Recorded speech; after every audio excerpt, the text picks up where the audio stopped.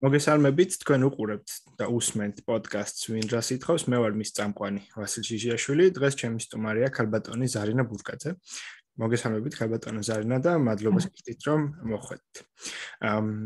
ქალბატონი ზარინა არის პოლიტიკის მეცნიერებების დოქტორი, ილიას სახელმწიფო უნივერსიტეტის ასოცირებული პროფესორი და გასულ თვეს თუ არ ვცდები დაწერა წიგნი დიდი სახელმწიფოების შეჯიბრი. გამოიცა უბრალოდ და გზა საქართველოს გზა დემოკრატიისკენ 1991-2020 წლებში და დღევანდელი ჩვენი სასაუბრო თემა დაკავშირებულია წიგნთან მნიშვნელოვნად, იმიტომ რომ დღეს ჩვენ ვისაუბრებთ იმაზე, ვართ თუ არა დემოკრატია. რატომ გადავწყვიტე ამ თემაზე პოდკასტის ჩაწერა?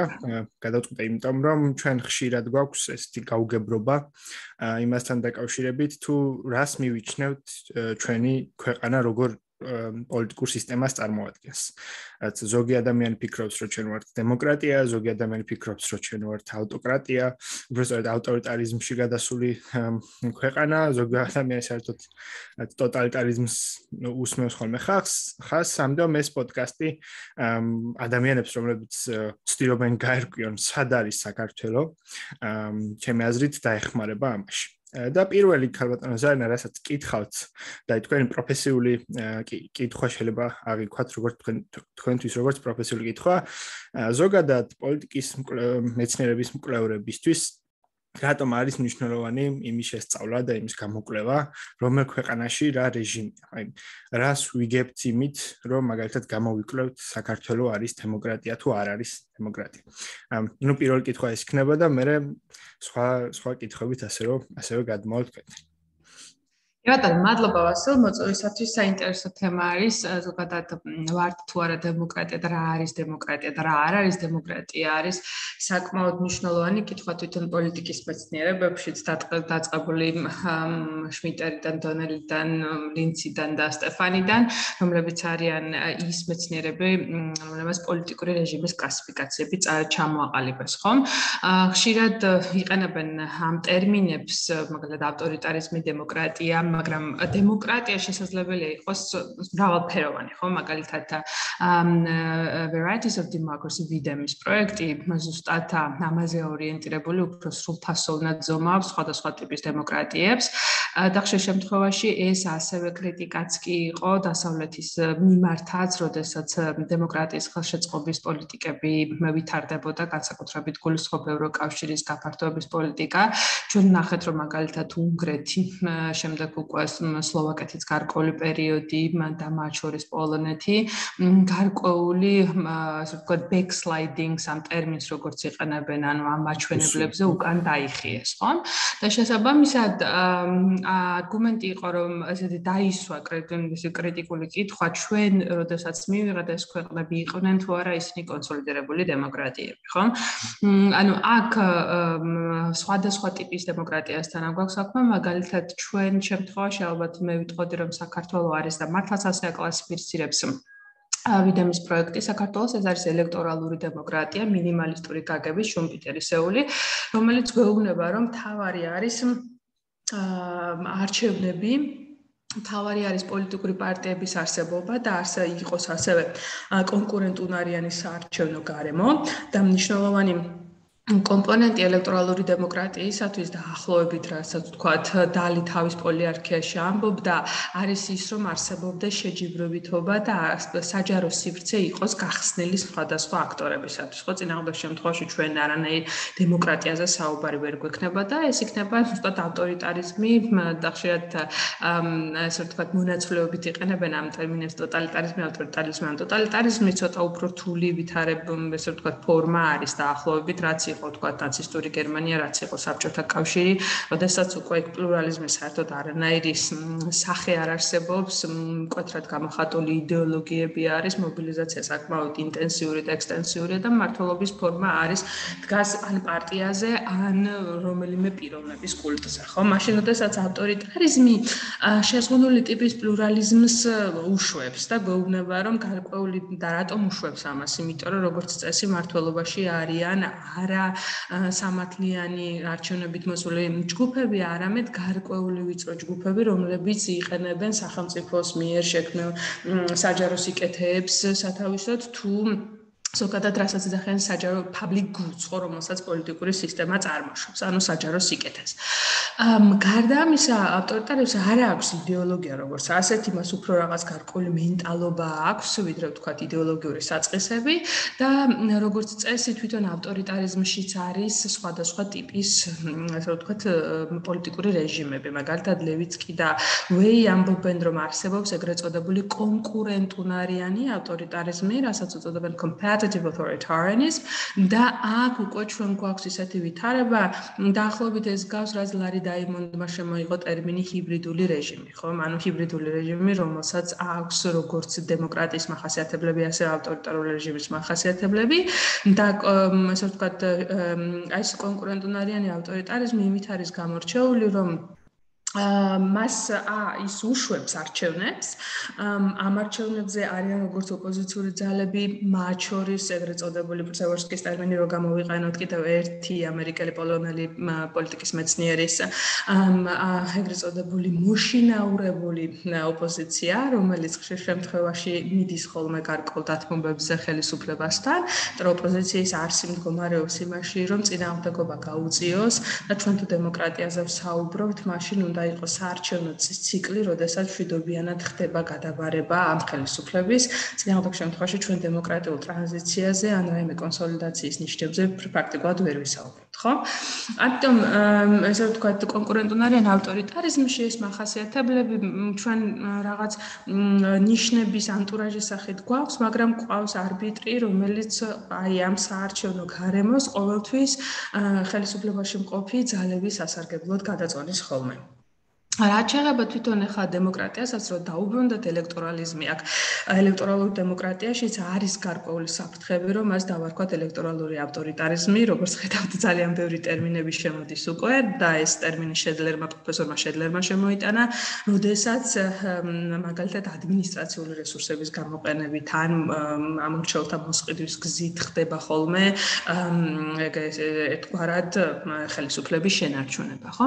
ეხლა თუ ჩვენ ვსაუბრობთ ლიბერალური ტიპის დემოკრატიაზე, რაც მე ვიტყოდი, რომ უფრო ეს არის შეერთებული შტატები, ეს არის დიდი ბრიტანეთი, სადაც ჩვენ ხედავთ, რომ ხელისუფლების როლი უფრო მეტად შემცირებულია, იმ თვალსაზრისით, რომ პარლამენტს აქვს თავისი ფუნქცია და მას შეუძლია ესეთ ამხედველობა განახორციელოს აღმასრულებელ ხელისუფლებაზე და რაც მთავარია, ჰორიზონტალური ანგარიშვალდებულების მექანიზმები საკმაოდ ძლიერია, რაც იმას ნიშნავს, რომ კონტროლის შეთანხმება ბალანსი რეალურად არსებობს პოლიტიკურ სისტემაში და ჩვენ როგორც სამოქალაქო უფლებები, ასევე პოლიტიკური უფლებები დაცული გვაქვს და ამასთანავე მნიშვნელოვანი კომპონენტი არის ის, რომ ჩვენ გვყავს ძალიან ბევრი ეგრეთ წოდებული ვეტო მოთამაშე, ანუ veto players, რასაც ეძახიან, ანუ მე მაქვს რეალური ინსტიტუციური ბერკეტი, რომ შევაჩერო ის გადაწყვეტილებები, რომელიც მე არ მომწონს, ხო, როგორც ამომრჩევლებს თუ როგორც არა ვთქვათ სამთავრობო წარმომადგენელს და ძალას. ეხლა აქ აუცილებლად გვჭირდება ის, რომ არსებობდეს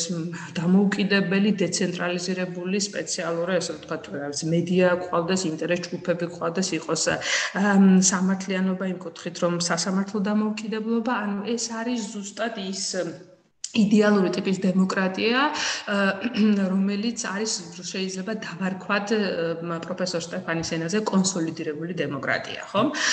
თუმცა აი თუ ჩვენ ევროპულ დემოკრატიებსაც შევხედავთ, რასაკვირველია, მათი უმეტესობა განსაკუთრებით და განსაკუთრებით სკანდინავიური ქვეყნის დემოკრატიები არიან კონსოლიდირებული დემოკრატიები, მაგრამ რაც განასხვავებს მათ, არის ის, რომ ამ პოლიტიკურ სისტემებში ვის აქვს უფრო მეტი როლი, ეს იქნება უმრავლესობა დემოკრატია, რასაც majority democracy-ს უწოდებენ, ხო, სადაც ეს იმას ნიშნავს, რომ ვერტიკალური ანგარიშვალდებულება მნიშვნელოვანი კომპონენტია და აუცილებლად ყველა გადაწყვეტილება უნდა წამოვიდეს უმრავლესობის მხარდაჭერით, ან უმრავლესობას აქვს მნიშვნელოვანი როლი ამ შემთხვევაში და სხვა შორის ამას რობერტ დალი ამბობდა რომ თუ გვინდა შევხედოთ ჯამდენად ჯანსაღია პოლიტიკური სისტემა მაშინ უნდა დავაკვირდეთ ის როგორ ექცევა უმცირესობებს ხო ანუ ამ მიუხედავად იმისა რომ ეს არის მაჟორიტარული ტიპის დემოკრატია აქ ბუნებრივია რომ უმცირესობების უფლებები დაცულია და შესაბამისად სხვა შორის მაჟორიტარულ დემოკრატიებში ყველაზე დიდი როლი ეკისრება პოლიტიკურ პარტიებს და პარტიულ სისტემებს ანუ პარტიული სისტემა ჩვენ უნდა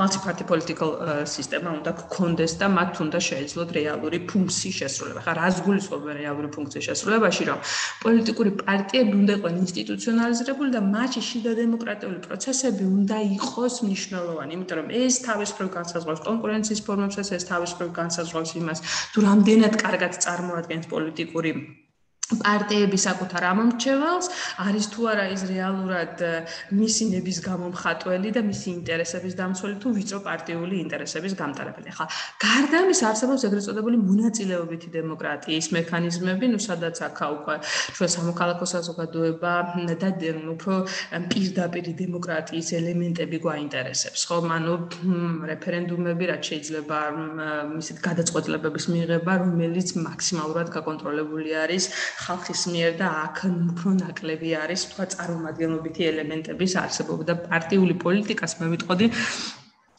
არც ისე ძლიერ არის წარმოქმნილი. ხა თუ ეგალიტარიანული ტიპის დემოკრატიაზე ვისაუბრებთ ისევ სკანდინავიის ქვეყნებს რო დაუბრუნდეთ, აქ უკვე დაახლოებით ეს არის გაუმჯობესებული სოციალ-დემოკრატიული პოლიტიკური სისტემა, სადაც ყველა იმ მაჩვენებელთან, რაც ლიბერალურ დემოკრატიას აქვს, ემატება ის, რომ აუცილებლად დაცული არის მონაწილეობის, წარმომადგენლობის და სოციალური თანასწორობა და სოციალური თანასწორობას და მონაწილეობის წარმომადგენლობის თანასწორობას და სოციალური თანასწორობა. ანუ სოციალური ასპექტი არის მნიშვნელოვანი, იმიტომ რომ ეგალიტარიანული დემოკრატიის ამოსავალი მდგომარეობს იმაში, რომ ის შედეგი, რომელსაც ჩვენ გვაძლევს პოლიტიკური სისტემა და ქმნის, უნდა მოემსახუროს სახელმწიფოს ყველა მოქალაქეს და მისი მოთხოვნები უნდა დააკმაყოფილოს. და ხა რატომ არის ეს მნიშვნელოვანი, იმიტომ არის რომ ეს მოქმედებს დამოკიდებულებებს მოსახლეობის. ანუ რასაც attitude-ს ეძახიან, რა ტიპის დამოკიდებულებების ფორმირება მოხდება დემოკრატიის მიმართ და ექნება თუ არა უმრავლესობას დემოკრატიული მმართველობის მიმართ რწმენა,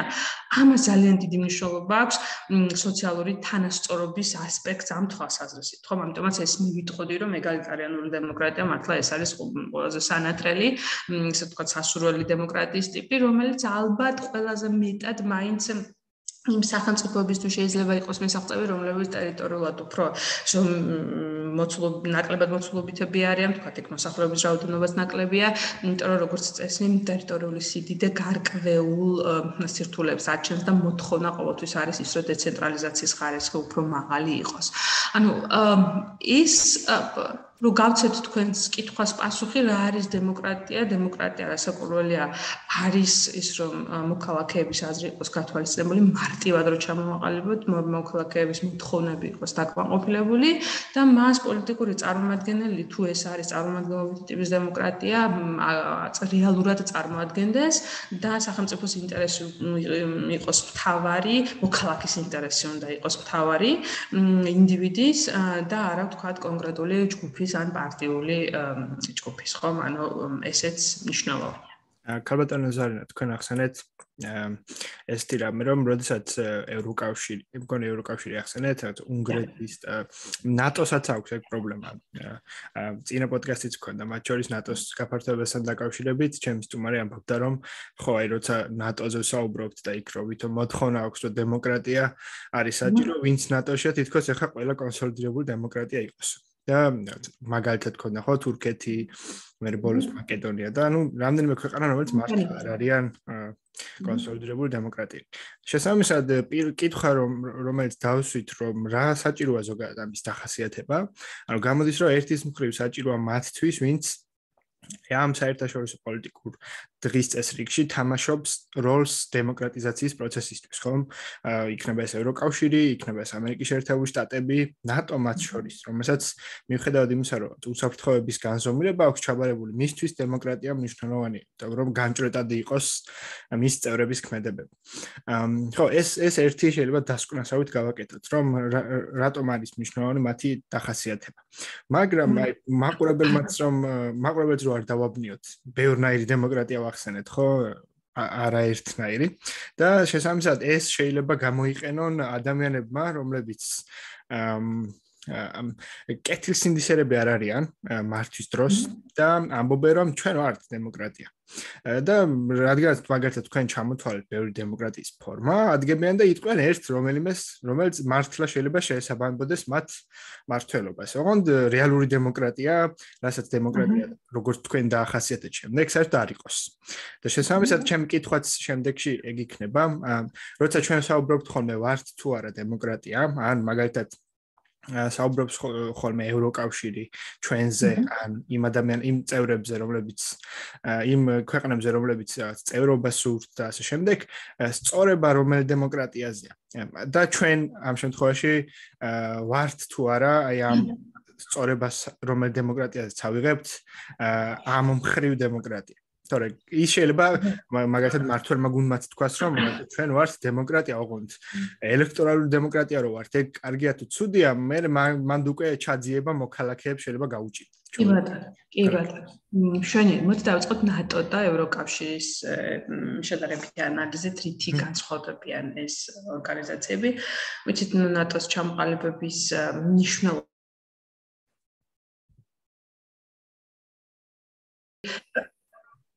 შეერთებული შტატები ზრუნავს იმაზე, რომ ევროპის უსაფრთხოება შეიქმნას, ხომ ისეთი უსაფრთხოება და ზუსტად აქედან გამომდინარეობს ამ ორივე ორგანიზაციის ჩამოყალიბება. გამიჯნული არის ის, რომ ნატოა იყო და რჩება სამხედრო ალიანსად, იმიტომ რომ სამხედრო შესაძლებლობები გააძლიეროს ევროპის და ატლანტიკური სივრცის, იმიტომ რომ ეს არის კულტურულად და პოლიტიკური სისტემით ძალიან ახლო ქვეყნები, თუმცა აღსანიშნავი არის ის, რომ ნატო შემთხვევაში დემოკრატიის ესეთი მოთხოვნა, რომ ის იყოს კონსოლიდირებული, არის ნაკლები, ვიდრე ევროკავშირის შემთხვევაში და ამას მოწმობს კონკრეტული მაგალითები, თუნდაც რომელიც თქვენ აღნიშნეთ თურქეთი. თურქეთი ჩვენ ვერ დავარქმევთ დემოკრატიას.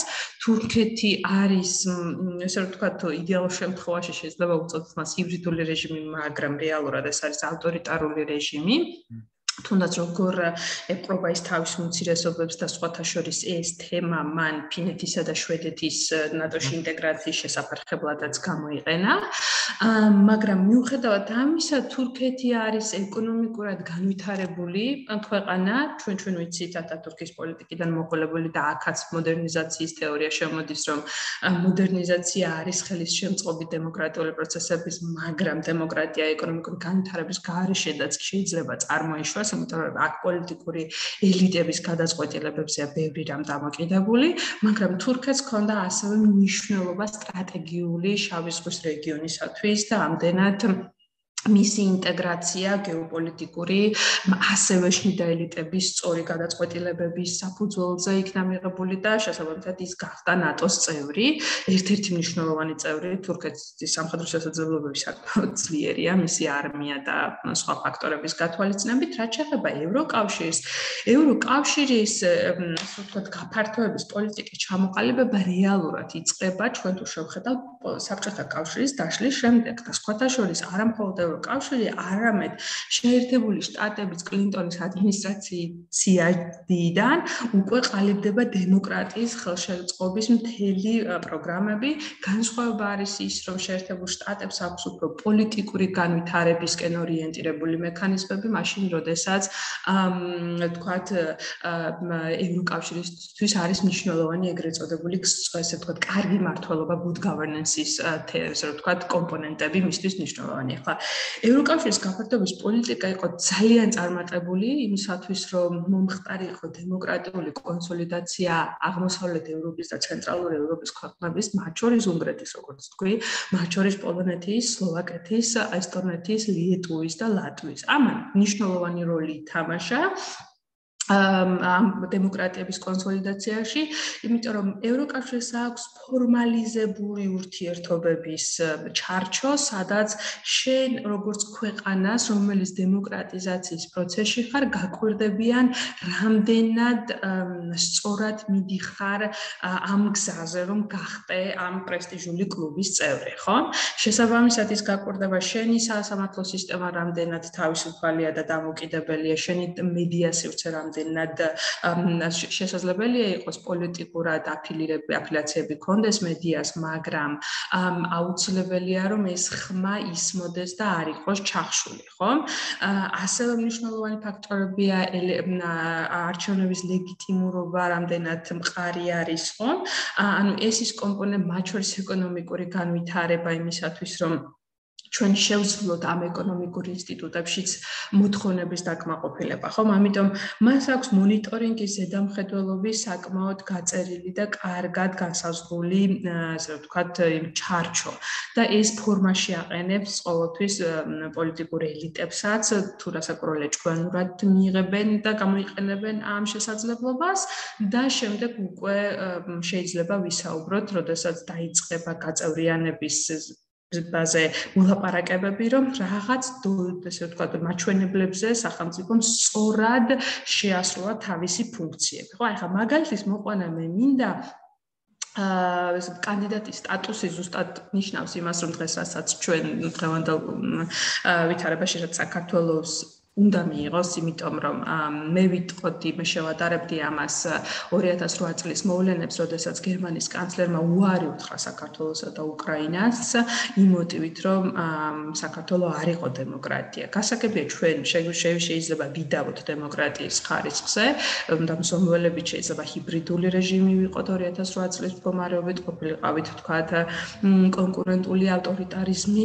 მისაღებია, მაგრამ ჩვენ ვიცით, რომ ნატოში მხოლოდ ეს არ არის განსაზღვრული და ნატოში გეოპოლიტიკურ ფაქტორებს, სამხედრო ფაქტორებს და სამხედრო თვალსაზრისით საქართველოს ყველაზე მეტი კონტრიბუცია აქვს გაწეული ნატოს მისიებში, როგორც არაწევრ ქვეყანას. წარმოიდგინეთ, არაწევრ ქვეყანას, ხო, უფრო მეტი აქვს ვიდრე ზოგიერთ წევრ ქვეყანას გაწეული ამ მისიებში, ხო? გარდა ამისა, საქართველოს ძალიან კარგად თუ შევხედავთ ეს სამხედრო სტრუქტურა, სამოქალაქო კონტროლის მექანიზმი და ძალიან ბევრი სისტემები ამ კუთხით გამართული აქვს, ხო? ეს ნატოში წევრობა არ მიცემა აი ამ ასე ვთქვათ მაპი ზუსტად ნიშნავდა იმას, რომ არსებობს ახლა ცნება credibility, რაც იმას ნიშნავს, რომ ნდობა, ანუ პირობა, რომელსაც იძლევა ორივე მხარე, მათ შორის საერთაშორისო ორგანიზაცია და მათ შორის პოლიტიკური ელიტა, რომელსაც უნდა წევრი გახდეს, ორივე ორ მხრივად შესრულებადი უნდა იყოს, რომ შედეგი დადგეს, ხო? ჩვენ ნახეთ, რომ 2008 წელს მე ვიტყოდი ამ პირობის დარღვევას მოყვა ძალიან ცუდი შედეგები, ხო? ეხლა შეიძლება ჩვენი ელიტა არ მოგწონდეს, მათ შორის სახელმწიფოება და მათ შორის ოპოზიციური ელიტა, მაგრამ ეს მოცემულობა, რაც საერთაშორისო პოლიტიკა დღეს ჩვენ გვაქვს, სხვა შესაძლებლობას არ გვაძლევს იმისა, რომ კანდიდატის სტატუსი მიეცეს სამივე ქვეყანას იმისათვის, რომ ჩვენ გავიდეთ რუსული გავლენის ორბიტიდან და ხოხავი, ესე ვთქვათ, ცოცავი რეინტეგრაცია იქნება თუ რაც იქნება, წავიდეთ ევროკავშირში. ეს უკვე არის ეგზისტენციალური თემა და კარგი იქნება თუ ამას პოლიტიკური ელიტები გაითავისებენ და რატო თქვი ახლა ეს, იმიტომ რომ ევროკავშირს მქონდა ასეთი შემთხვევა სლოვაკეთის დროს, როდესაც სლოვაკეთი იყო კანდიდატი ქვეყანა და კანდიდატობა ნიშნავს იმას, რომ მე გაძლევ პირობას, რომ შენ გახდები წევრი და შესაბამისად შენ ხარ ვალდებული, რომ გარკვეული ასე ვთქვათ, ნაკისრი ვალდებულებები შეასრულდა. პრემიერ-მინისტრი ვლადიმერ მეჩიერი, რომელსაც ჰქონდა პარტია დემოკრატიული სლოვაკეთის მოძრაობა, პრაქტიკულად ავტორიტარი გახდა. იმიტომ რომ მან დაიწყო მედიას კომპანიების დახურვა, მან დაიწყო პოლიტიკური ოპონენტების გატაცებაც კი, ანუ რეპრესიები, სამოქალაქო საზოგადოების წევრების, მაგრამ აი ზუსტად 97 წელს, როდესაც ევროკავშირმა კანდიდატი იყო ხასუსვამ. როდესაც ევროკავშირმა მას უთხრა, რომ მე არ დავიწყებ თქვენთან მოლაპარაკების პოლიტიკას, ან accession talks, რასაც ეძახიან, ხო, ან გაწევრიანების შესახებ მოლაპარაკებას მე უკვე არ დავიწყებ. ამან უფრო მეტად გააძლიერა ოპოზიცია და ასევე შესაძლებელი გახადა, რომ თვითონ მართველ გუნდში და პარტიაში წასულიყო ცოტა ხვევის სპლიტის, რასაც ეძახის დონელი და შმიტერი, ანუ ხვევის პროცესი და უკვე არც ოპოზიციისთვის და არც თვითონ პარტიის შიგნით უფრო პროგრესული ნაწილისთვის არ იყო კარგი, რომ მეჩიერთან ყოფილიყვნენ ასოცირებულები და მათ დაიწყეს ალტერნატიული დემოკრატიული მოძრაობების ჩამოყალიბება და რეალურად მეჩიერს მოუწია, რომ ხელისუფლებიდან წასულიყო და ახალმა პრემიერ-მინისტრმა რეალურად მიკულას ჯურინდამ მოახდინა სლოვაკეთის ინტეგრაცია და გაწევრიანება ევროკავშირში. ამდენად მე ვიტყოდი, რომ კიდევ ხალხსუსვამ ორივე მხარეს რო იყო პოლიტიკური ელიტის, რასაც უყურებ როგორც პოლიტიკის მეცნიერი და როგორც მოქალაქე ამ ქვეყნის, ჩემთვის იქნებოდა იდეალური არ მარტო ჩემს არამედ ქვეყნისთვის იქნებოდა ის, რომ ორივე მხარეს დგომ პოლიტიკური ელიტას შეიძლებოდა, რომ ეს კანდიდატის სტატუსი ქვეყანას მიიღო და კანდიდატის სტატუსი გამოყენებულიყო ზოგიერთი გარკვეული, მათ შორის სახელისუფლების მხარეს მდგომი პოლიტიკური ძალების ავტორიტარული მისწრაფებების შესაბოჭად. რეალურად, რასაც ჩვენ ემპირიული გამოცდილება და რასაც ჩვენ ევროინტეგრაციის ისტორია გვიჩვენებს, ევროინტეგრაცია ზუსტად ამისთვის არის კარგი.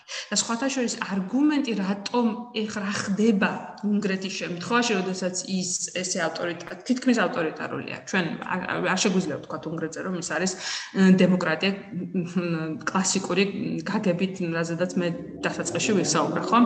ანუ უნგრეთმა გამოიყენა ეს შანსი დემოკრატია გახდა განწევრიანდა, მაგრამ დემოკრატია არ არის სტატიკური პროცესი, რაც რაღაცა მოვჭეთ, კონსოლიდაცია გავაკეთეთ დემოკრატიის და ეხლა სულ დემოკრატიულები ვიქნებით. ეს არის ძალთა მუდმივი ბრძოლა და მით უმეტეს, როდესაც უკვე მოძლიერდა რუსეთი როგორც ავტორიტარიზმის ხელშემწყობი სახელმწიფო, მათ შორის ჩინეთი და მათ შორის სხვა დიდი სახელმწიფოები, მათ ბუნებრივია, რომ ზეგავლენების მოხდენა დაიწყეს სხვადასხვა ბერკეტების გამოყენებით, მათ შორის ევროპულ ქვეყნებს. ხომ ისინი ავტორიტარიზმის ხელშეწყობას არა მხოლოდ პოსტკოლონიურ ქვეყნებში ახორციელებენ და ახდენენ, სხვათა შორის ეს ტერმინი გამოიყენა ლავრომა გუშინ, თქვა, რომ ეს ტერიტორიები პოსტკოლონიური არის, ჩვენი არის და რეალურად მათ ეს იყო სრული განაცხადი იმისა, რომ ეს ომი არ არის ვთქვათ, ნატოს წევრობის გამო დაწყებული ომი, ეს არის იმპერიული ომი და ეს ემსახურება იმას, რომ აუცილებლად უნდა მათ უნდათ რომ აღდგეს ეს ძველი იმპერია, ხო, რაღაცა რებრენდირებული სხვა სახელით. ამიტომ ამ მიზნისათვის რუსეთს მხოლოდ ეს ქვეყნები არ სჭირდება.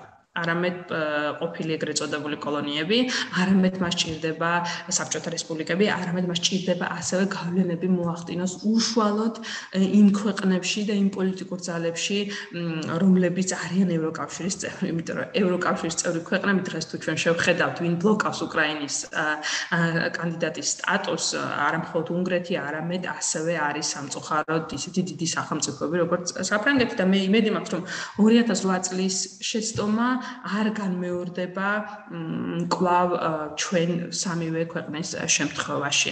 რომ ამას ძიმე გეოპოლიტიკური შედეგები შეიძლება მოყოს. აქ პარტიულობაზე არ არის უკვე საუბარი. იმდენად ესე ვთქვათ გლობალური პროცესებთან გვაქვს საქმე და როგორც სხვათაშორის გერმანიის თავდაცვის მინისტრმა აღნიშნა, ტრადიციული ფორმულებით ჩვენ დღეს ვერ ვიმოქმედებთ, ხომ? ანუ ეს გასათვალისწინებელია.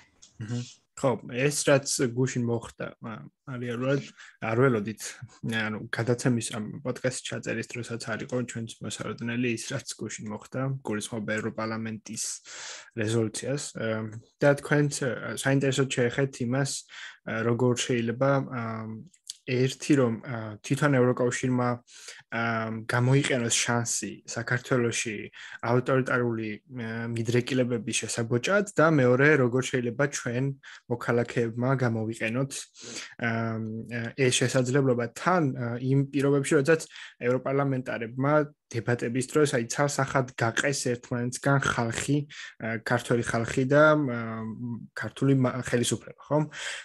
აქ ალბათ ის უნდა აღინიშნოს, რომ გუშინ მათ შორის აი გიადვალს უსმენდი საღამოს იყო ერთ-ერთ ტელეეთერში და ის ძალიან საინტერესო რამეს ამბობდა, რომ აი განსხვავებით უკრაინისგან, სადაც 1000 ვიდეო რგოლი შეიქმნა იმაზე, რატო იმსახურებს უკრაინა ევროკავშირში გაწევრიანებას. ჩვენ კი რამდენიმე ორგანიზაციამ დაწერა, რომ მაგალითად 5 მიზეზი რატომ უნდა მივიღოთ ევროკავშირში ან 10 მიზეზი რატომ უნდა მიგვიღონ ევროკავშირში, მაგრამ და ნუ ერთი კიდევ რაც ხდება ის არის, რომ წინ გადადგინაბიჯი ევროკავშირისკენ კამპანია დაიწყო, რომელიც გულისხმობს მოსახლეობის შიგნით კონსოლიდაციას არასამთავრობო ორგანიზაციების მიერ. მაგრამ აი ეს მართლა მნიშვნელოვანი არის, ჩემი აზრით, ის რომ ჩვენ აი ის არგუმენტები მათ შორის, რომელიც ჩამოთვალეთ ნატოს შემთხვევაში, ხო? ჩვენ ძალიან დიდი კონტრიბუცია გვაქვს გაკეთებული ამ უსაფრთხოებისთვის ევროკავშირის შემთხვევაში ბევრი რამის გამო დავისაჯეთ, როცა ჩვენ გვსურდა დემოკრატია. ალბათ ხო, კარგი იქნებოდა ჩვენი მესიჯები, ან მესიჯ ბოქსები, ასე ამობენ ხოლმე, მიემართებოდეს მათ შორის ევროკავშირს და არა მხოლოდ ადგილობრივ მოსახლეობას, იმიტომ რომ ადგილობრივ მოსახლეობა ის დაკვეთაა პირიქით რომ ევროკავშირში ვიყოთ, ხო? ჩვენც მეტად მოსახლეობას უნდა, მე ვიტყოდი პოლიტიკურ ელიტაზე მეტად მოსახლეობას უნდა ევროკავშირში გაწევრიანა. და ნუ მიუხედავად იმისა, ადამიანები, რომლებიც მაგალითად შეიძლება უჭერდნენ მხარს მმართველ ძალას და ამ შემთხვევაში მოსაწონი იყოს მათი მმართველობა, მაინც სურთ ევროკავშირში გაწევრიანება და მათთან იმაზე საუბარი, კარგია თუ არა ევროპა, ნუ რა თქმა უნდა საჭიროა, მაგრამ ალბათ ევროკავშირთან ეგეთი საუბარი არის საჭირო, რომ აი რატო ვიმსახურებთ მოკლედ ამ ყველაფერს და ეს რაღაცნაირი თვითკრიტიკა შეიძლება იყოს მოკლედ ამ სამოქალაქო სექტორზე, რომლებიც ამ თემებზე ამ თემთან დაკავშირებით რაღაცებს ვაკეთებთ. მოკლედ თქვენი წიგნი მინდა ახლა რომ შემოვიყვანო ჩვენს პოდკასტში, იმიტომ რომ თქვენს წიგნში საუბრობთ 91 წლიდან ადარეული პერიოდი, რაც დამოუკიდებლობა მოვიპოვეთ 20 წლამდე, რომელიც საინტერესო დამთხევა ან კოვიდის მართვის პერიოდი, რომელმაც რაღაცნაირად თითქოს ჩაკეტა სისტემა და მისცა ბევრი შესაძლებლობა რაღაცეების გაკეთების. ამიტომ კითხვა რასაც დაგისმენთ იქნებოდა ესეთი, აი ამ პერიოდში თუ კი ავიღებთ, ხო, დაახლოებით რამდენი წელი გამოვიდა, 29-30 წლის პერიოდში, თუ შეგვიძლია რაღაცნაირად დავახასიათოთ საქართველოს დემოკრატიის გზაზე, როგორ უახლოვდებოდა და როგორ შორდებოდა საქართველოს დემოკრატიას. ან თქვენ რა პერიოდებად ყოფთ და რა არის ძალიან მნიშვნელოვანი ჩვენთვის რომ ვიცოდეთ. ბატონო, შვენიერი. ეს არის წიგნი, რომელიც ეხება როგორც საერთაშორისო გავლენებს და მევიყნებ ასეთ ცვლად საერთაშორისო პოლიტიკური, საგარეო პოლიტიკური შეჯიბრება და საგარეო პოლიტიკური შეჯიბრება განიმარტება, მე განმარტავ ბუნებრივია დიფუზიისა და დემოკრატიის ხელშეწყობის ლიტერატურიდან გამომდინარე გავმარტავ, რომ ეს არის ერთგვარი ალტერნატიული კონკურენტული სტრატეგიების ჩამოყალიბება საერთაშორისო აქტორების მხრიდან, მათ შორის შეერთებული შტატები, მათ შორის ევროკავშირი, მათ შორის ნატო და ასევე ეგრეთ წოდებული შავი რაინდების ცნებას არსებობს ამ ლიტერატურაში, რომლებიც აქ გულისხმობა ავტორიტარიზმის ხელშემწყობი დიდი სახელმწიფოები, რუსეთი, ჩინეთი და მათ მიერ შექმნილი, ასე ვთქვათ, გამოყენებული სტრატეგიები, როგორიც არის მაგალითად სამხედრო, პოლიტიკური ზეწოლები, დიპლომატიური ურთიერთობები, ეკონომიკური თუ ენერგო, ასე ვთქვათ, ბერიკეტები, რომელსაც იყენებენ ხშირ შემთხვევაში შიდა ელიტების ქცევის შესაცვლელად და ფორმირებისათვის, ხო? საქართველოს პერიოდს თუ შევხედავთ 90-იანი წლიდან მოყოლებული, ჩვენ ხედავთ, რომ 90 გამსახურდა ეს პერიოდი, პრეზიდენტ გამსახურდა ეს პერიოდი და მათ შორის შევარდნაძის პირველი პერიოდი არ გამოირჩევა იმით, რომ თქვათ დასავლელი აქტორები იყვნენ ჩართულები ამ პოლიტიკურ სივრცეში, იმიტომ რომ მაინც დასავლეთი იმ დროისათვის რუსეთის გადმოსახედიდან უყურებდა უფრო მეტად ვიდრე დღეს, თქვათ, საკუთარ პოლიტიკას და ალბათ გემახსოვრებათ კიდევაც მამა ბუშის, პრეზიდენტ ბუშის სიტყვები კიევის პარლამენტში, როდესაც უკრაინის პარლამენტში, როდესაც ის ამბობ მოუწოდებდა უკრაინელებს, რომ უფრო გულისხმერი ყოფილიყვნენ და ნაკლები ნაციონალიზმი გამოევლინათ, როდესაც რუსეთთან საუბრობდით, როცა რუსეთს ეხებოდა ეს ურთიერთობები. სხვათა შორის უცნაურია ამ ტერმინის გამოყენება, იმიტომ რომ უკრაინის პირველი პრეზიდენტი კრავჩუკი იყო საკმაოდ მიუხედავად იმისა, რომ კომუნისტი ლიდერი იყო და კომუნისტური პარტიიდან მოდიოდა, მან აბსტრაგირება გააკეთა პარტიიდან და რეალურად როგორც ინდივიდი ისე შემოვიდა პოლიტიკაში და უფრო მეტიც 94 წელს, როდესაც მან უკვე ხელისუფლება კუჩმას გადასცა, მშვიდობიანად უკრაინა იყო ქვეყანა, რომელსაც მოხდა პირველი, ესე რომ ვთქვათ, მშვიდობიანი ტრანზიცია. ასევე მნიშვნელოვანი ფაქტორი არის ის, რომ თვითონ უკრაინას ჰქონდა საკმაოდ ძლიერი შესაძლებლობები ბირთვული თვალსაზრისით, რომელიც ჩვენ ვიცით, რომ დღესაც დიდი დებატის საგანია, იმიტომ რომ 94 წელს უკვე მას ბუდაპეშტის მემორანდუმით მან დათმო ეს ბირთვული შესაძლებლობები და მას გარანტად დაუდგნენ დასავლეთის ქვეყნები და მათ შორის რუსეთი, რაც არ უნდა ირონიული უნდა იყოს ესა, რომ მის სუვერენულ ტერიტორიულ მთლიანობას აღიარებდა, ხო? ჩვენ შემთხვევაში რეალურად ძალიან ისეთი ვთქვათ, ვიტყოდი, რომ სიმბოლური სახის ურთიერთობები იყო და პირველი მაინც შეერთებული შტატები იყო, რომელმაც დაიწყო ჰუმანიტარული დახმარების გაწევა ჩვენი ეთნიკური ტერიტორიული კონფლიქტებიდან გამომდინარე და მათ შორის თბილისის სამოქალაქო ომიდან გამომდინარე და შემდეგ დაიწყო უკვე ელექტორალური სისტემების განვითარების პროექტების განხორციელება და სხვა ტიპის დახმარებები, რომელიც სოციალური მნიშვნელოვნად, ესე რომ ვთქვათ, გაუმჯობესებას ეხებოდა, ხო?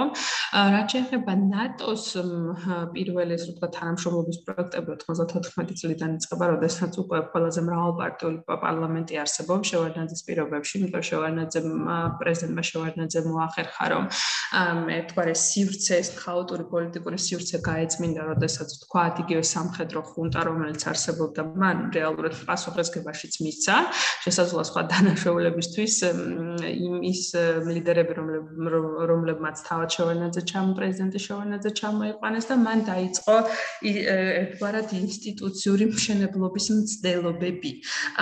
თუმცა საქართველოს ამ პერიოდში ვერ ვიტყვით, ვერ დავარქმევთ ჩვენ ეს, რომ ვთქვათ, შემდგარ სახელმწიფოს, იმიტომ რომ კვლავ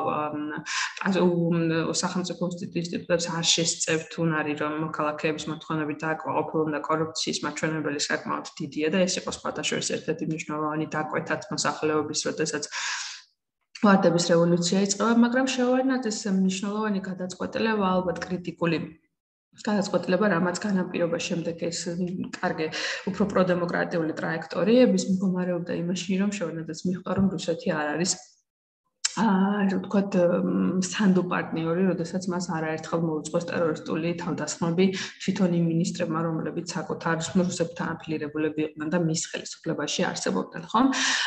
უფრო მოგვიანებით, მას შემდეგ, რაც თავად ევროკავშირიც უკვე აყალიბებს ცალკეულ პოლიტიკურ ინსტრუმენტებს, რომ გაფართოების პოლიტიკა უფრო წარმატებული იყოს, დაახლოებით ალბათ 2000, ესე ვთქვათ, პირველი წლიდან უფრო მეტი აქტიურობით შემოდის საქართველოში, თუმცა მანამდეც არსებობს გარკვეული თანხმებები ევროკავშირთან, მაგრამ ეს უფრო თანამშრომლობის დონეზე, სადაც პირობები ნაკლები არის გაწერილი, ანუ რასაც ეძახიან პირობითობის ცნებას, პირობითობის ცნება ჩვენში აი ამ კანდიდატის სტატუსთან ერთად შემოვა, ხო, უფრო მეტად ფორმალიზდება ეს ჩვენი ურთიერთობები. რაც შეეხება პოსტრევოლუციურ პერიოდს, მე ვიტყოდი, რომ აქ და ზოგადად რევოლუციაში დასავლეთის როლი იყო პოზიტიური, იმიტომ რომ დასავლეთი რეალურად იმ ფონზე, როდესაც არ არსებობდა პოლიტიკური ინსტიტუტები, წარმოადგენდა ქმნიდა ეგრეთ წოდებულ წარმოსახვით ინსტიტუტს, რომელიც აძლიერებდა როგორც ოპოზიციას, პოლიტიკურ elitას, მმართველი გუნდიდან, რომელიც ოპოზიციაში წავიდა, ასევე არასამთავრობო სექტორს, ასევე მედია სივრცესაც და შესაბამისად ეს პოლიტიკური და სხვა ექსპერტული მხარდაჭერა იყო მნიშვნელოვანი მოსახლეობისა და თვითონ ლიდერებთან ერთად, რომ ეს ცვლილება, რეჟიმის ცვლილება მომხდარიყო. მაგრამ ახლა რეჟიმის ცვლილებას არ მოაქვს ერთ და ორ დღეში დემოკრატია, ხო? ანუ ბუნებრივია აჭარის რეგიონის შემომტკიცება, შემდეგ უკვე გარკვეული, ვთქვათ, უფრო დაბალ დონეზე კორუფციური პოზიციული სივრცის, ესე რომ ვთქვათ, გაუმჯობესება, ამას ასევე მოყვა ადამიანის უფლებების მკვეთრი გაუარესება, მედია თავისუფლების შეზღუდვა და სწორედ ამიტომაც კვალიფიცირებენ პოლიტიკის მეცნიერები, რომ ეს პერიოდი, ასე ვთქვათ, კარგი იყო 2004-დან, რაც გულისხმობს იმას, რომ არჩევნებიც უფრო მეტად ლეგიტიმური და სუფთა იყო ეს პოსტრევოლუციური არჩევნები, ორივე მათ შორის როგორც საპრეზიდენტო, ასე საპარლამენტო, ხო, მაგრამ ვითარება უფრო მეტად უარესდება 2007 წლიდან, იმიტომ რომ ეს არის რეალურად ბრძოლა, როგორც იმ ჯგუფებს შორის, რომლებიც აფილირებულები არიან, როგორც დასავლეთთან, ასევე რუსეთთან, ასევე აქ არსებობს სხვა პარტიული დღის წესრიგიც, რომელზედაც ვერ თანხმდებიან პოლიტიკური ელიტები და საერთო ჯამში საქართველოში ჩვენ ამ პერიოდისათვის გვაქვს ვიტყოდი ავტორიტარული რეჟიმის მახასიათებლები. 2008 წელი კრიტიკული არის, იმიტომ რომ საქართველო ომის ზღვარზეა, რუსეთის აგრესია ხდება, რუსეთი პირდაპირ შემოდის საქართველოში და უკვე რუსეთი იყენებს ყველაზე ასე ვთქვათ მტკივნეულ ბერკეტს, რაც სამხედრო აგრესია და ასე ვთქვათ სამხედრო ინტერვენციის სახე აქვს, ხო? ამან ბუნებრივია მისთვის არასასურველი, რუსეთისთვის არასასურველი პოლიტიკური ელიტა ეს ძალაუფლების ბაზად შეასუსტა ერთგვარად და გარდა ამისა ის ადამიანის უფლებების დარღვევები, რაც არსებობდა იმ პერიოდისათვის, გამოყენებული იქნა ოპოზიციის მხრიდან, მაგრამ აქ ასევე საქართველოს ქართულ პოლიტიკაში შეიძლება უფრო ნაკლებად ვიდრე უკრაინაში და რუსეთში, მაგრამ რუსეთის გარკვეულ ეტაპზე ელცინის პერიოდში განსაკუთრებით ოლიგარქებს აქვს როლი, ხო, ანუ ოლიგარქები ადამიანები, რომელსაც აქვთ გარკვეული მნიშვნელოვანი ფინანსური რესურსი იმისათვის, რომ პოლიტიკოსების ან მობილიზება გააკეთონ, ან პოლიტიკაში ჩაერიონ, იმისათვის, რომ საკუთარი კეთილდღეობას უზრუნველყოფილი იყოს, ხო? ამ ფაქტორების ერთობლიობამ, ამ შიდა და საერთაშორისო ფაქტორების ერთობლიობამ 2012 წელს შესაძლებელი გახადა ის, რომ საქართველოში პირველად ჩვენ ვხედავთ მშვიდობიან ძალაუფლების ცვლილებას და ზუსტად ამ 2012 წლიდან 2014 წლამდე ჩვენ შეიძლება დავარქვათ საქართველოს ელექტორალური დემოკრატია და შესაძლებელია დავარქვათ მას, ესე ვთქვათ, ყველაზე მეტად პლურალისტური პოლიტიკური გარემოს მქონე ქვეყანა. ჩვენ გვყავს რეალურად ძლიერი ოპოზიცია, რომელიც არ არის მოშინაურებული ოპოზიცია, არამედ მას აქვს მმართველობაში ყოფნის გამოცდილება და მეორეს მხრივ ჩვენ გვყავს არჩევნების გზით ლეგიტიმურად მოსული ხელისუფლება, რომელსაც ჰქონდა კოალიციური ჩარჩო და მე ვისურვებდი, რომ ეს კოალიცია შენარჩუნებულიყო და არ მომხდარიყო შემდეგ ამ კოალიციის დაშლა, იმიტომ რომ ეს გულისხმობს იმას, რომ მხოლოდ პოლიტიკური ძალაუფლება არ არის ერთი რომელიმე ჯგუფის ხელში, არამედ ძალიან ბევრ სხვადასხვა ჯგუფს ეთქმის ხმა და საბოლოო ჯამში ოპტიმალური გადაწყვეტილებების მიღების შესაძლებელს ხდის მსგავსი ძალთა გაზიარების, ხო, გაზიარების მომენტი. მე ვიტყოდი, რომ თუ ჩვენ ამ ზომველების მიხედვით შევხედავ, საქართველო არის დემოკრატიული ტრანზიციის გზაზე, საქართველო არის ელექტორალური დემოკრატია, მაგრამ მას აქვს ძალიან ბევრი გასაკეთებელი, მათ შორის კანონის უზენაესობის კუთხით, მათ შორის მედია თავისუფლების კუთხით და აქ არა მხოლოდ ხელისუფლებაზეა, პირველ რიგში ასაკურველია ხელისუფლება გუნდზე და მმართველ ელიტაზე, მაგრამ ასევე მნიშვნელოვანია თვითონ მედია აქტორებიც რამდენად სტრატეგიულად და სწორად ითამაშებენ, იმიტომ რომ ჩვენ ვხედავთ, რომ აი თუნდაც როცა კრიტიკა აღნიშნეს შენ ვასილ, არასამთავრობო ორგანიზაციების, რომლებმაც უფრო რაღაცა პასიურად მოითხოვეს ეს ყველაფერი, ჩემი შთაბეჭდილება, როგორც მოქალაქის არის ის, რომ ჩვენ ვხედავთ ერთი და იგივე სახეებს ტელევიზიებში და ყველგან. ჩვენ ვხედავთ მუდმივად პოლიტიზირებულ დისკურსებს და ნარატივებს და ჩვენ არ გვესმის სიახლეები. როცა გავივლით, თუნდაც მე რო შევხედავ ჩემს სტუდენტებს, რომლებიც ბრწყინვალე სტუდენტები არიან, რომლებსაც აქვთ აზროვნებენ კარგად, როდესაც ჩვენ ჩემს კოლეგებს შევხედავ, რომლებიც ძალიან კარგი ახალგაზრდა პროფესორები არიან და რომელსაც მართლაც აქვს წარმოდგენა, როგორ შეიძლება ეს ქვეყანა შეიცვალოს. სამწუხაროდ ეს ხალხი არ არის იქ, სადაც უნდა იყოს. ანუ ეს ხალხი არ აქვს შესაძლებლობა, რომ აკეთონ საქმე და რეალურად ქვეყანას სწორი მიმართულებით წაიყვანონ. საქართველოს ყავს ძალიან ბევრი ჭკვიანი და ნათელი გონება, რომელიც სწავლობს საზღვარგარეთ და არიან დასაქმებულები. ხომ, ამიტომ პოლიტიკური ელიტის ამოცანა პირველ რიგში უნდა იყოს აი ამ ტვინების შეკრება რეალურად და მერიტოკრატიული პრინციპით ყველა სახელმწიფო ინსტიტუტის დაკომპლექტება და აუცილებლად შემცირება იმ ეგრეთ წოდებული ბრალდების პოლიტიკის თუნდაც შიდა ოპონენტების ასევე საგარეო პარტნიორების მიმართ, იმიტომ რომ ეს არ არის ის გზა, რომელიც ჩვენ ევროპამდე ან დემოკრატიამდე მიგვიყვანს.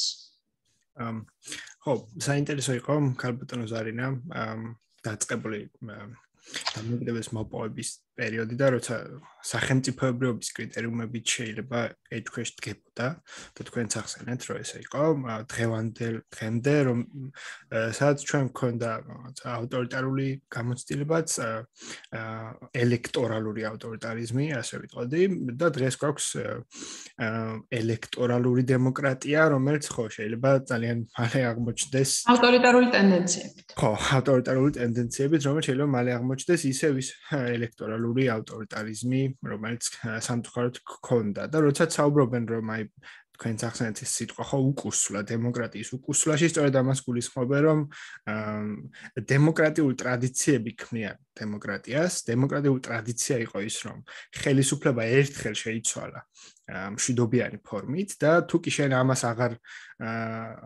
გაიმეორებ, კი იქნება უკუსვლა. და ეს უკუსვლა ნამდვილად დააყენებს შემთხვევაში ქვეყნის ინტერესებს. და მე აუცილებლად უნდა კითხოთ ბოლოსკეც წავიდეთ ნელ-ნელა. კი ნაწილობრივ შეეხეთ თქვენ იმას, როგორ შეიძლება დემოკრატიზაციის პროცესი გაგრძელდეს. და ეს სიტყვა არის ხო პოლიტიკური მეცნიერების ტერმინია, დემოკრატიზაცია, გულისხმობს იმას, რომ ქვეყანა ირჩევს გზას, მოდელს განვითარებისთვის დემოკრატიის ამ შემთხვევაში ფარგლებში და დემოკრატიის მისაღწევად. და რამდენიმე მოდელი არსებობს, ხო, მაგალითად ერთ-ერთი სტუმარი, რომელიც ყავდა ვანო ჩხიკვაძე ევროკავშირთან დაკავშირებით და ის ამბობდა, რომ აი ჩვენი განვითარების მოდელი არის ევროკავშირი. და ნუ ეს რა თქმა უნდა დაკავშირებულია დემოკრატიზაციასთანაც. მაგრამ აი იმის გათვალისწინებით, რაც ჩვენ გამოვიარეთ, როგორც სახელმწიფო დემოკრატიულმა დამოუკიდებელმა კარგი ენამ წამომცდა დემოკრატიულ სახელმწიფო, კარგი იქნება, რომ დემოკრატიულ სახელმწიფო ვიყოთ. თავის შინაარსს გაგებთ. თქვენთვის როგორც აი ამ დისციპლინის მკვლევრისთვის რა იქნებოდა მისაღები, რომ ჩვენ დემოკრატიზაციის პროცესში როგორი გზა შეიძლება ავირჩიოთ. იმიტომ რომ ბევრი რამე გამოცადეთ. კი ბატონო, შვენია შეკითხვა, დიდი მადლობა ამ შეკითხვისთვის, საინტერესოა ძალიან. ანუ მიზანი ყველა ქვეყნისთვის, იქნება ეს უნგრეთი, პოლონეთი, საქართველო, უკრაინა, მოლდოვა თუ სხვა, არის ერთი. ეს არის გავხდეთ უკეთესი დემოკრატია და ვთქვით რას გულისხმობს ეს გულისხმობს იმას, რომ ვირჩევდე იმ ხელისუფლებას უმრავლესობით, ვისაც თვლი რომ წარმომადგენს პოლიტიკურად და სოციალურად და კარგად. მეორე ის რომ მე მყავდეს მე ვცხოვრობდი ესეთ პოლიტიკურ სისტემაში, როგორც მოქალაქე, სადაც არსებობს ინსტიტუტი, რომელიც მე მაძლევს გარანტიას, რომ თუ მე რამე სამართლებრივი პრობლემა დავაშემექმნება სახელმწიფოსთან თუ კერძო პირთან, ის სამართლიანად გადაწყვიტოს, ანუ მან არბიტრის ფუნქცია შეასრულოს და არა მხარის ფუნქცია. მესამე ის რომ მე მყავდეს ისეთი სამოქალაქო საზოგადოება, რომელიც არ მოქმედებს პარტიული დღესწესრიგით და არ მოქმედებს რაღაცა სხვა მიზნებით, არამედ ის იყოს ნამდვილად civil society and not uncivil society და ის გამოხატავდეს უმრავლესობის ხმას. ნუ ხა ჩვენ ვიცით რომ საქართველოში უკვე uncivil society-ის ტენდენციები წამოვიდა, როდესაც ეს რადიკალი ჯგუფები, რომლებიც არიან დაკავშირებული რუსეთთან, წამოვიდნენ და მაქსიმალურად დეზინფორმაციულ კამპანიას აწარმოებენ, რომ ეს განწყობები, რაც პროევროპული განწყობებია ქვეყანაში შეცვალ, შეარყიონ, ვერ შეცვლიან, მაგრამ შეარყიონ, ხო? ანუ ამის ტენდენციებსაც ვხედავთ და რაც თავარია მე მქონდეს ისეთი მედია პოლიტიკურ სისტემაში, რომელსაც მოусვენ და მივხვდები, რომ მე გარკვეული პოლიტიკური ლიდერები კი არ მელაპარაკებიან, ან პოლიტიკური დღესწესრიგები არ ტარდება, არამედ მე მაქვს ფაქტებთან, მე მაქვს ანალიტიკასთან და მოწვეული სტუმრები ყველის შერჩევა არ ხდება გარკვეული პოლიტიკური ნიშნებით, ხო? ანუ ყველას აქვს თანაბარი შესაძლებლობა, რომ მათი ხმა ისმოდეს და რასაკვირველია, მე მინდა საქართველოს 3 მილიონნახევრიანი ქვეყანა ვართ, ხო? მე მაქვს შესაძლებლობა, რომ ვცხოვრობდე სოციალურად უზრუნველყოფილ ქვეყანაში, სადაც იქნება ასევე ლიბერალური ეკონომიკური პოლიტიკის ელემენტები, მაგრამ ეს არ გამორიცხავს იმას, რომ ჩემი მოსახლეობა ცხოვრობდეს ღირსებით და მას ჰქონდეს სოციალური პოლიტიკის, სოციალური ჯანდაცვის პოლიტიკა დაცული, ხო, უფასო განათლება, უფასო ანუ ეს არ არის ლევტისტური პოპულიზმი, ეს სრულიად შესაძლებელია, ხო, ცენტრისტული ისეთი პოლიტიკა, როდესაც ყველა მოქალაქე იღებს იმას, რომ მინიმუმზე უფრო მეტი აქვს, საბაზისო მოთხოვნაზე უფრო მეტი შექმნა შეეძლოს ქართულ პოლიტიკურ სისტემას, ხო? ამ ტიპის მოდელი არის ჩემთვის მნიშვნელოვანი და ევროკავშირია ჩემ შემთხვევაში, ხო, ევროკავშირში წევრობა მე იმიტომ მინდა, რომ მე ვხედავ, რომ ამ ტიპის ქვეყნები არიან ამ პრესტიჟული კლუბის წევრები და ეს ორგანიზაცია დამეხმარება იმისათვის, რომ თავისი ფორმალიზებული ურთიერთობებით, რასაც ეწოდიან სტაბილოსა და ჯობას carrot and stick politics, ხო, აი რასაც reward politics ან punishment-ი, რასაც ეძახიან, ხო, დასჯისა და დაჯილდოების პოლიტიკა, ანუ მე ვიტყოდი ევროკავშირს უფრო მეტი აქვს დაჯილდოების პოლიტიკა, ვიდრე დასჯის პოლიტიკა, ხო? ზოგადად, ანუ ეს დამეხმარება იმისათვის, რომ ჩემი ავტორიტარული ქცევა როგორც პოლიტიკური ელიტის წარმომადგენელმა იქნება ეს სახელმწიფო თუ არა სახელმწიფო, შევცვალო, ხო? იმიტომ რომ დღესაც თუ ჩვენ კანდიდატის სტატუსი არ მივიღეთ, ამაში პასუხისმგებელი არის როგორც სახელმწიფო ელიტა, ისე ოპოზიციური და ამას გულწრფელად გეუბნებით როგორც პოლიტიკის მეცნიერი და როგორც მოქალაქე ამ ქვეყნის. ეს იმას ნიშნავს, რომ პოლიტიკურმა ელიტამ იმისათვის, რომ ხელისუფლება შეინარჩუნოს ან პრივილეგიები ქონდეს გარკვეული, უარი თქვას ამ გზაზე, იმიტომ რომ კანდიდატობა ნიშნავს იმას და ევროკავშირში წევრობა ნიშნავს იმას, რომ შენ ძალაუფლება ერთგვარად კი არა მნიშვნელოვნადაც ვიწროვდება და მცირდება და ეს არც იმ ძალას უნდა ვინც ხელისუფლებაში და არც იმ ძალას, რომელიც ცდილობს რომ მოვიდეს ხელისუფლებაში და არის მთავარი წამყვანი ოპოზიცია. ამიტომ მე იმედი მაქვს, რომ ეს პატარა პარტიები, მცირე პარტიები, რომლებიც არიან ქართულ პოლიტიკურ სივრცეში, იქონიებენ გამბედაობას, რომ საკუთარი პოლიტიკური დღის წესრიგით შემოვიდნენ, იმიტომ რომ გრძელვადიან პერსპექტივაში ეს მათ დააზიანებს პირველ რიგში. მე მომწონს, რომ არის ქართულ პოლიტიკურ სივრცეში მრავალი პარტიები, არის ის, რომ მცირე პარტიები და მცირე პარტიებს უნდა ჰქონდეთ იმის შესაძლებლობა, რომ მნიშვნელოვან ფუნქციას ასრულებდნენ, როდესაც მოლაპარაკებები წავა